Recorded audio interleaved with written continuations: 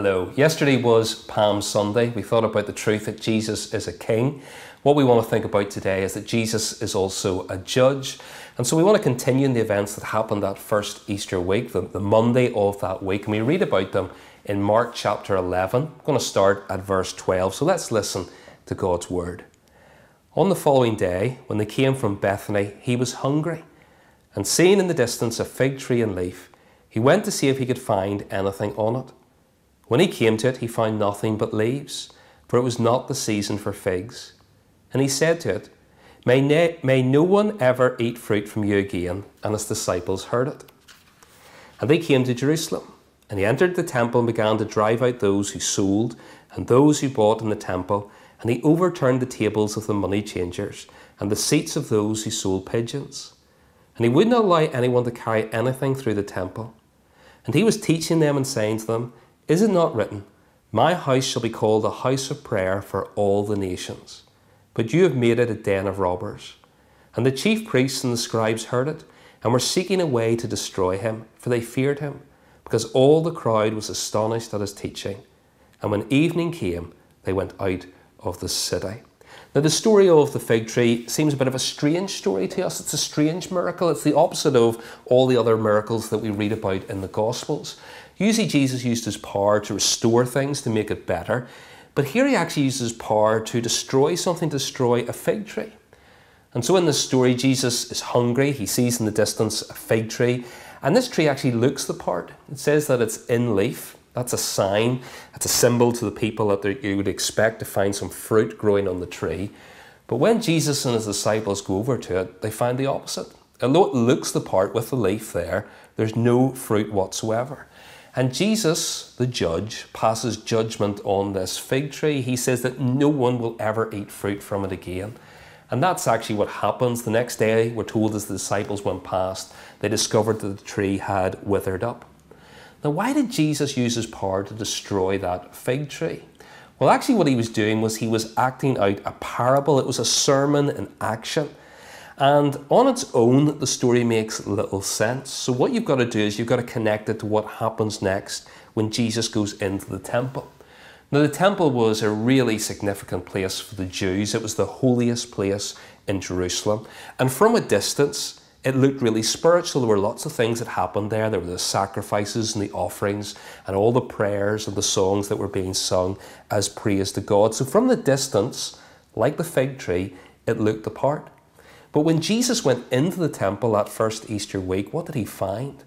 He found that it was actually rotten to the core. There was no spiritual fruit because the people inside the temple were more interested in profit, making money for themselves, than prayer. And so Jesus, in this damning condemnation, describes it as a den of robbers. As he looks around the temple, there is no spiritual fruit. And elsewhere in the Gospels, Jesus actually said, By their fruit you shall know them. How do you know if somebody's a real or a genuine follower of God? Well, you look for the fruit. By their fruit you shall know them. You will see by the way they live, their character, their actions, the things that they do. That's the evidence that somebody is a genuine follower. And as he looks around this den of robbers, the temple, from a distance, it looks the part, but inside there is no fruit. And so, because there's just this outward show, it will face the same judgment as the fig tree. Now let's pause there. That's a challenge, isn't it? That's a challenge here in Easter week. But we need to examine our own lives as well. Perhaps we are spiritual hypocrites.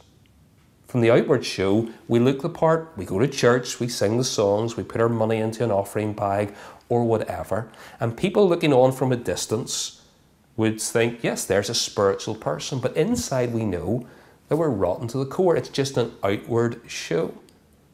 But Jesus, the judge, is somebody who knows our hearts. And when Jesus died on the cross that first Good Friday, he wasn't dying to make phony Christians. He doesn't want phony followers. What's he after? People who are genuine. People who are displaying real faith in him. People who are displaying the fruit of the Spirit, as Galatians 5 puts it. How do you know if somebody's a real believer? Well, by their fruit you shall know them. They will see love and joy and peace and those other attributes of the fruit of the Spirit. will God find those things in our hearts and our lives as well. So let's pray.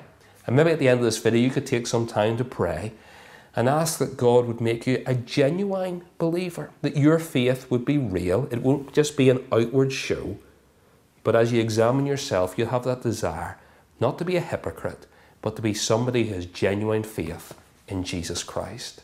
So let's pray as we think about this challenge. Dear Father, we thank you that you're a great God, that you know our hearts and our lives, that you don't look at the outward appearance, but you're interested in our hearts. And we pray, Lord God, it won't be an outward show and will be corrupt on the inside. Look the part to everybody else, but disappoint you and come under your judgment as a result. We pray that our faith will be genuine, that our trust in Jesus Christ as Saviour might be real as well. And in our lives, we will start to display the attributes of the fruit of the Spirit. Fill us with the Spirit and help us live for you. On our own, we are weak and we will fail, but with your strength, we can live as your children and your followers. Help us, we pray, in Jesus Christ's name. Amen.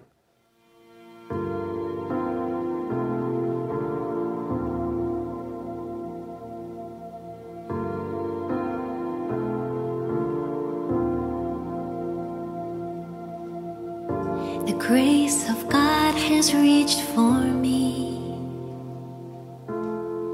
and pulled me from a raging sea, and I am safe on this solid ground.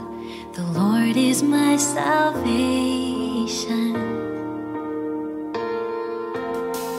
I will not fear when darkness falls. His strength will help me scale these walls.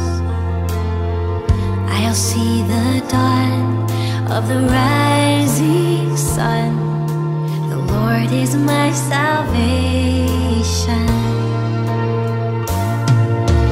Who is like the Lord our God, strong to save, faithful in love? My debt is paid and the victory won. The Lord is my salvation.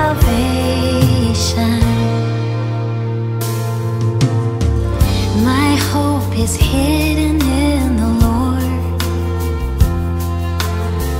He flowers each promise of His word. When winter fades, I know spring will come. The Lord is my salvation.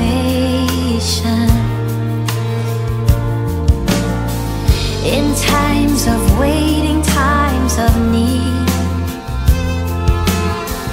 when I know lost, when I am weak, I know His grace will renew these days. The Lord is my salvation. Who is like the Lord our God, strong to save, faithful in love? My debt is paid and the victory won. The Lord is my salvation. And when I reach my final day, He will not leave me in the grave, but I will rise. He will call